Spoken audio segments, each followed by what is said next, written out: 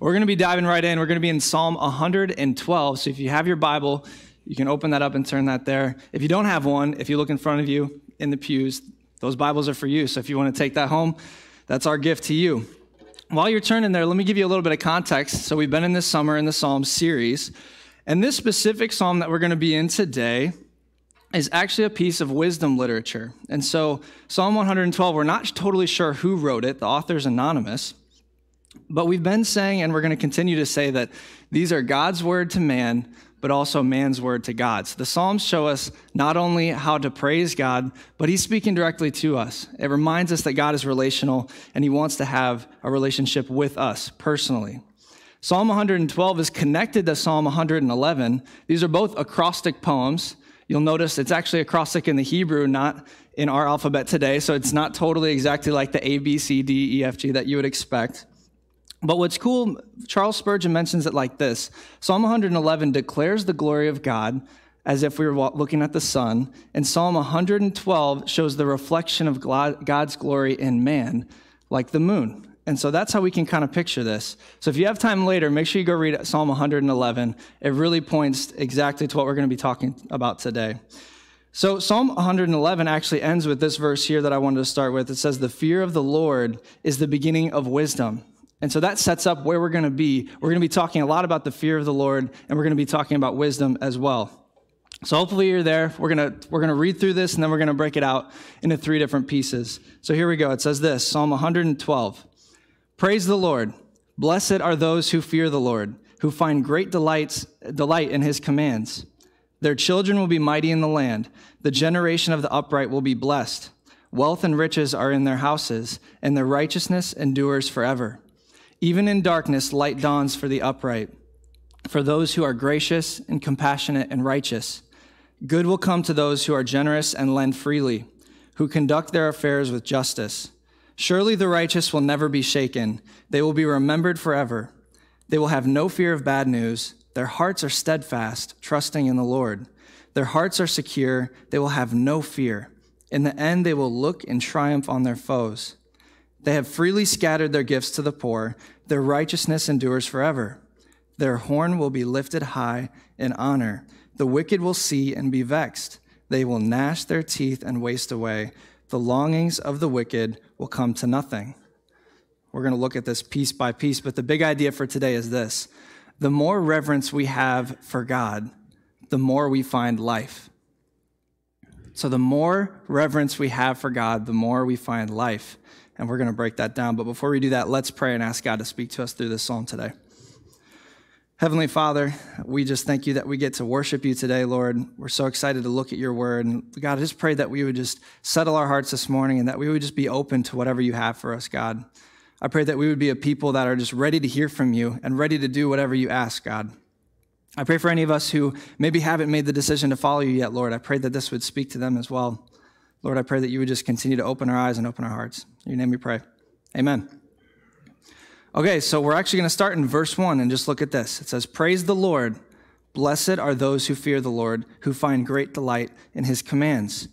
So this actually mirrors the very first 2 verses in the first psalm that Brian preached on a few weeks back. It's an exact mirror. So this is more in the positive language here. Blessed who fear the Lord, who find great delight in his commands. And you'll notice it starts with the phrase, "Praise the Lord," because this is a reflection of man and the goodness of God. But we got to remember, it's all centered on God's goodness. That's why it starts by saying, "Praise the Lord." And really, we need to answer the big question here. What exactly does it mean to fear the Lord? Maybe you have some idea of that. Maybe you've heard that before. I know I've heard of the phrase putting the fear of God into somebody when you want to set them straight. I've heard that before. Let's talk about what the fear of the Lord actually means. So really where the fear of the Lord starts is with the unbeliever. And when we get this first picture of what it looks like to fear God, it's this. We fear God as a righteous judge. And it's understanding the gospel. So the gospel is this. Adam and Eve were the first humans ever created, and they sinned against God. And because of their sin, we are now all born into sin. And because of that, our connection with God was lost. But see, God loved us enough to get that connection back. So he sent his one and only son, Jesus Christ, to live the perfect life that we could not have lived and then die on a cross to be the sacrifice for us. And because of that, and after he rose from the grave, we can have eternal life in Christ. And so when we first come to know Christ, we understand God is a righteous judge. We realize that we have sinned and we need a Savior. So the fear of the Lord starts there. Jesus says it like this in Luke 12:4-5. It says, I tell you, my friends, do not be afraid of those who kill the body, and after that can do no more. But I will show you whom you should fear. Fear him who, after your body has been killed, has the authority to throw you into hell. That sounds really harsh, but that's the heavy reality. Jesus Christ said it himself. Some people like to say that Jesus doesn't talk about hell. It's right there. He actually talks about it quite often. But see, life in Christ is actually very abundant, and there's eternal life in Christ. So the stakes are high here. And that's why when we have the fear of the Lord, we really do have that fear of God's judgment. But it doesn't just stop there. It's really only the beginning of what it means to fear the Lord. See, in this context, the Hebrew word that's actually used is yirah, and it really means to have awe or to have reverence. And so when a Christian has fear of the Lord, what they have is awe and reverence. And this word's not to be confused with the word Jesus used here, which is phobos, which is panic and terror. That's often where we go when we think of this word fear, is when we think of panic and terror. And that's the word Jesus uses there. But when it comes to the life of a Christian, somebody who's walking with Jesus, when we fear the Lord, all it means is we're turning our eyes to him and we're looking upon him with reverence and awe. And this word, it even goes farther. It even goes into respect, having deep admiration. Think about having honor, a great esteem for someone. Really wondering, having submission, and the best of all, loving someone. We have reverence for those that we love. 1 John 4:18 says this. He says, there is no fear in love, but perfect love drives out fear, because fear has nothing to do with punishment. Fear has to do with punishment. The one who fears is not made perfect in love. So it might start there, but it does not finish there. The fear of the Lord is just having reverence for God. And Jesus is the one who made the ultimate sacrifice for us, and that's why we have reverence for God. God created all things, but he also sacrificed for us. There's a lot that we can look at God's character and look upon it with awe and want to be like it. See, many of us have somebody that we've revered in our lives, and maybe you have multiple people who you've looked upon and, man, you're like, I want to be like that person. I was talking with Pastor Kent Ramsey this week about this, and the first thing that came to his mind was an old hockey poster that he had of a player in the NHL. He said, I really wanted to be like that hockey player. I looked on that poster with reverence. I think many of us do that too. For me, I remember looking upon my dad with reverence growing up. Here's a picture of us. I don't remember how old I was here. So my dad, he's not a small guy. He's like 6'1". I'm not going to say his weight, but he's a big guy. And I remember growing up, I was a small kid. And so my dad was real big. He was powerful. I wanted to be like him. My dad was somebody who was good at basketball. He had a lot of influence. He's a pastor. He's a great speaker. I trusted his instructions. I knew that what he had for me was probably what's best for me. And I submitted to his rules as best as I could as a little kid. But the truth is, as cool as my dad is and as great as a guy as he is, he's still flawed. His character doesn't meet the standards of Scripture when it comes to talking about being perfect. The only one who does is Christ. So if we want to have a true reverence that's unshaken, it's only having reverence for God. And that brings us to our first point. Greater reverence for God leads us to greater joy. Greater reverence for God leads us to greater joy. So we can revere people, and we can look upon people that we want to be like, but the truth is we're always going to be disappointed at some point. And really, we have to have a firm foundation in Christ. And in the scripture here, it says blessed, and this word blessed really just means happy. If we want to take it a step further, imagine those moments where you feel really lucky or you just feel special that something happened to you. That's feeling blessed. It's like, man, that shouldn't have happened to me, but it did. That's exactly the feeling we have when we come to Christ. In Proverbs 1:7, it says this, the fear of the Lord is the beginning of knowledge, but fools despise wisdom and instruction. So the fear of the Lord is really where we have to start when it comes to actually following Christ. And if we're going to have any wisdom, if we're going to follow him, And wisdom is just knowledge applied. So when we apply knowledge to our lives in action, that's wisdom. And there's a lot of wisdom to unpack in the rest of this. So the question here is, how do we grow in our reverence for God? How do we grow in our fear of the Lord? It's really found in obedience. It says it right there. Blessed are those who find great delight in his commands. See, God doesn't force us to obey him. He doesn't force everyone to love him, but he invites us to. And see, a life engaged in the scriptures is how we can follow and obey Christ. We can't follow what he's commanded us unless we know and have read what he's commanded us to do. And really what that means is just to submit to God. And that's just admitting that God, you are God and I am not. And I'm going to live according to your design for my life and not my own. It's as simple as this. We fix our eyes on him and we just live with open hands. We bring every piece of our own life and say, God, can you examine this? It's exactly what Psalm 139 said from Pastor Pardee the last week. Search me, O God. See if what I'm doing is in your accord. And for all of us, that means to submit our appetites, submit our sexual desires, our time, our finances, our tongues, our hobbies. The list goes on and on. And what about this? It says to find great delight in his commands. This sounds really contrary to what the world says about Christianity. Maybe you've heard this one before. Christianity is just a bunch of rules. I've heard this one plenty of times. And I think many Americans have bought the lie that following God is just legalism. And if you ask any Christian, it's actually far from the truth, because legalism says, do this and you will be saved. And even Jesus says the works of the law cannot save us. Ephesians 2, it's one of the most popular texts in Scripture, says the same thing. Christ came to abolish the law. All he asks is that we repent and believe in the gospel. His commands are still good for us, and following them is to live in wisdom. But all he asks us to do is repent and believe in him. See, the world offers its own rules, if you ask me. Many of you have probably heard tons of these. There's even the 16 simple rules to live by for a life of success and fulfillment. There's so many different avenues. If you just Google search how to be happy, there's so many things you can find. The world has tons of rules. What are some of the rules they have? Make as much money as you can.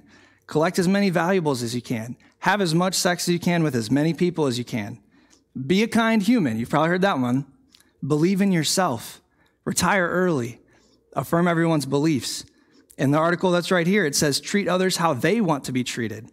I've not heard it said that way, but there's so many rules that the world puts out and says, you should follow this, and this is how you'll find happiness. WikiHow even has a 4-part series on how to be happy. I read all of it. It's very long. It's a lot of work to be happy, apparently. I didn't realize it was going to take that much work. Proverbs 28:14 says it like this, though.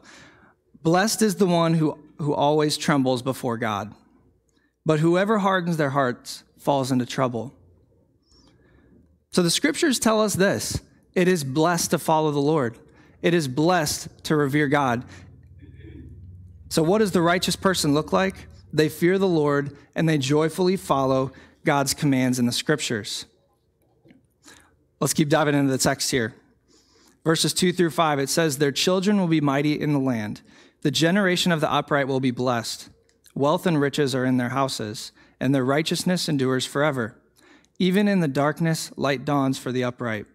For those who are gracious and compassionate and righteous, good will come to those who are generous and lend freely, who conduct their affairs with justice. Point 2 is this: greater reverence for God leads us to greater reward. So here's the question. Do these things really happen? I'm sure that's your first thought, because that was my first thought when I'm looking at this. Are our children really going to be mighty in the land? Are there going to be riches in my household? Let's actually take a look in context at what this is saying. So the word mighty here translated actually means of good stature or good reputation. So when it says your children are going to be mighty in the land for you following the Lord, they're going to be of good reputation. If you're someone who reveres the Lord and follows God's command, a good reputation is going to follow that. See, the generation you create or the one that you pour into is going to be blessed by your reverence for God. And I would contend it like this: the best possible thing that you can do for your kids or the kids that you coach or your nieces and nephews or any of the next generation that you're involved with is to revere the Lord and for them to watch you revere the Lord. It also says wealth and riches are in their houses, and their righteousness endures forever. We got to pause here and just admit prosperity teachers have used this to twist the gospel at many moments in time. And what the prosperity gospel says is follow God and you will immediately have health, wealth, and prosperity. And we don't exactly see that here. See, godliness has its rewards in this life, but it also mentions just in the verse before, it could be in the future generations, and it for sure will be in the eternal life we have in heaven. So God promises us good, but doesn't specifically say when, and we have to note that.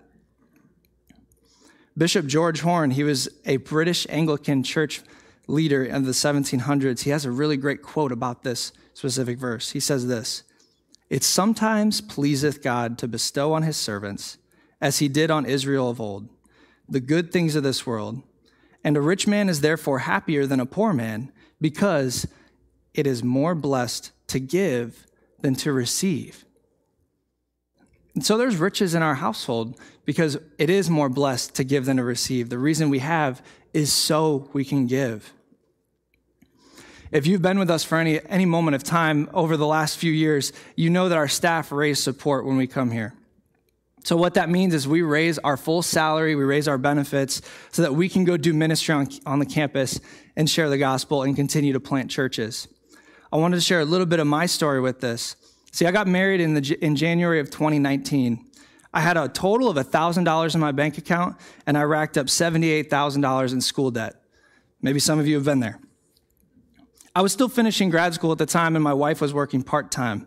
And before we had gotten married, we agreed that we were going to tithe 10%, and we were going to give above that. We knew that regardless of the amount of money we had, we wanted to honor God with our finances.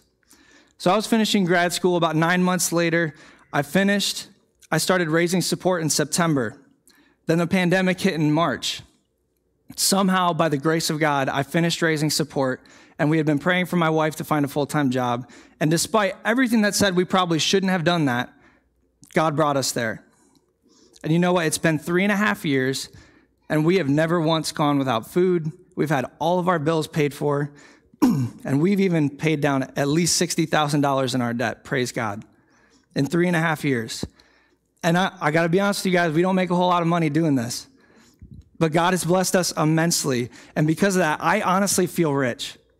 I feel rich because I get to support my friends who are doing ministry elsewhere, and I get to continue to support our church and the mission that we're doing. Even though we've had moments of discouragement, we've never been in want because Christ has taken care of us. And it even says it right here in the next verse. Even in darkness, light dawns for the upright. And the darkness it's talking about here is adversity. See, adversity is going to come to the godly, and it's going to come to the ungodly. Nobody's immune to adversity.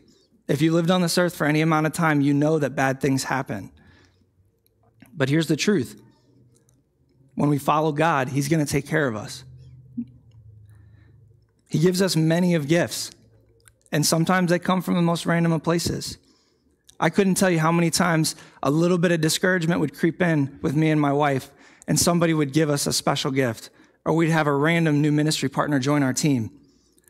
It's the grace of God working in his people. When there's a pandemic and everyone's saying that we should be stashing and hoarding as much as possible, followers of Christ said, no, we need to give because it's more blessed to give than to receive, and God's going to continue to take care of our household. It says it there. Good will come to those who are generous and lend freely, who conduct their affairs with justice. You can ask any Christian who owns a business what the key to their success have been, and they'll tell you. It's generosity, treating people right, and closing on Sundays. Chick-fil-A, amen? But for real, generosity and treating people right. It's right in the scriptures. That's a huge key to success for Christian businessmen and women. So what does a righteous person look like in this context? It's someone who's of good reputation. It's someone who handles adversity and shows graciousness and compassion to relieve the suffering of others. They're generous with their life, and they value treating people fairly and with justice. Let's dive back in. Verses 6 through 10. It says this, surely the righteous will never be shaken. They will forever be remembered forever. They will have no fear of bad news. Their hearts are steadfast, trusting in the Lord. Their hearts are secure. They will have no fear. In the end, they will look in triumph on their foes. They have freely scattered their gifts to the poor. Their righteousness endures forever. Their horn will be lifted in honor. And horn just means dignity. The wicked will see and be vexed. They will gnash their teeth and waste away. The longings of the wicked will come to nothing. Point 3 is this. Greater reverence for God leads us to greater peace. And this is my favorite part of this psalm. When I first began following the Lord, it was back in the summer of 2015. I started reading the Proverbs, which are the wisdom literature, if you know anything about that. When God had saved me, he had revealed to me that I was going about life my own way. And I realized that my way was not the correct way. And so I had to figure out, what does it actually look like to live a good life? So I started trying to practically live out these pieces of wisdom. And as I was following God and living in wisdom, I continued to grow in my relationship with God, and I continued to see God more and revere God more. And I kept digging. I knew there was more than just Proverbs. I'm Google searching, and I stumble upon Psalm 112, what it looks like to be a righteous person. It's a double whammy. Not only is it how to be righteous, but it was something else I was looking for too. How do I stop being anxious? Maybe you've asked yourself that question too. Maybe you wrestle with anxiety. What was cool is, as I was praying through this text, I used to have this crippling anxiety. Maybe you've been there. I was someone who, in the mornings, I would have panic attacks. And so what I would have to do is, I would get outside, I would just run. I would run until I didn't feel anything anymore, run back home. If I still felt anxious, I would do 100 push-ups. If I still felt anxious, I would do an ab workout. I wasn't doing it because I wanted to be in good shape. I just didn't want to feel anxious. I don't love working out that much. Don't get it twisted. But what was cool is through time, as I was praying over this specific psalm, God granted me some deliverance from my anxiety. I no longer have panic attacks. That doesn't mean I don't have anxious thoughts. I still get anxiety every once in a while, but I have much greater peace knowing that God's going to take care of me. See, this is the truth. Christians should be the most realistic, but also the most optimistic people on the planet. We have every reason to understand that bad things are going to happen. Life's not always going to go exactly how we want it to, but we have the hope of the gospel. We know that in the end, God always wins, and we can spend eternity with him. See, many of us may be dealing with anxiety. Maybe you're dealing with insecurity about your finances, being in the middle of a recession. I get that. Maybe you feel like you just aren't where you should be in life right now. Maybe you have some bitterness towards the world. Maybe you have some bitterness towards God. But what I want to tell you is there's freedom found in Christ. Just like it says there, they will have no fear of bad news. And I want to come back to this idea of living life with open hands. See, the contrast to that is when we live life with a clenched fist. When God provides for us and we say, that's mine. I'm not gonna open it up to anything that God wants. But when we follow Jesus, it calls us to allow him to lord everything over our lives. And so that means to live open-handedly. So opening up the clenches of those fists and saying, Jesus, do with this whatever you want. And I want to point out two things that are mentioned multiple times in this text. Generosity is mentioned twice, and it says that righteousness will endure forever. It's not by accident that those things are mentioned twice. See, the psalmist understands that money has spiritual implications on our lives. And it's something that we really do need to live open-handed with and submit to Christ. The Bible is clear that when we honor God with our money, God's going to use that to bless others and bless our own lives. See, the challenge for the follower of Christ is full submission to God and radical generosity. And that may look different for every person. I for sure can't give as much as other people do. But it's not the amount that Christ looks at. It's our heart posture. So the challenge for you, maybe you've never tithed before. Maybe that's something to look into and press into the scriptures. It's not something we're commanded to do in scripture, but it's a great piece of wisdom. It's a good way to submit to God. Maybe you're called to give. We've been talking about the Nest these last few weeks, and they're still raising money these next few weeks. Give to the Nest. That's a great place to start. Maybe for you, it's actually just stewardship. Maybe you have no idea where your money's going. Maybe setting out a budget is where God's calling you to start. Money has implications on our lives, and it's wise to take a look. See, God owns it all anyway. It's his. So there's no reason that we shouldn't just open up our hands and ask God, what do you want to do with this? Where am I supposed to place that? And here's the promise in the Psalm. It says, our righteousness will endure forever. What that means is we're going to spend eternity with Christ. And our reputation is going to be passed on to the generations that follow. Again, the more we revere Christ and the more reverence we have for God, the more we find life. And it's life abundant. I'm going to have the band come back up, but we're going to pray through this and just ask God, what would it look like for me to open up my clenched hands and live open-handedly with all that I have? See, God brings us joy. He brings us rewards. He brings us peace as we live in his design. And we simply just need to fix our eyes on him and ask him to speak into our lives. Let's pray.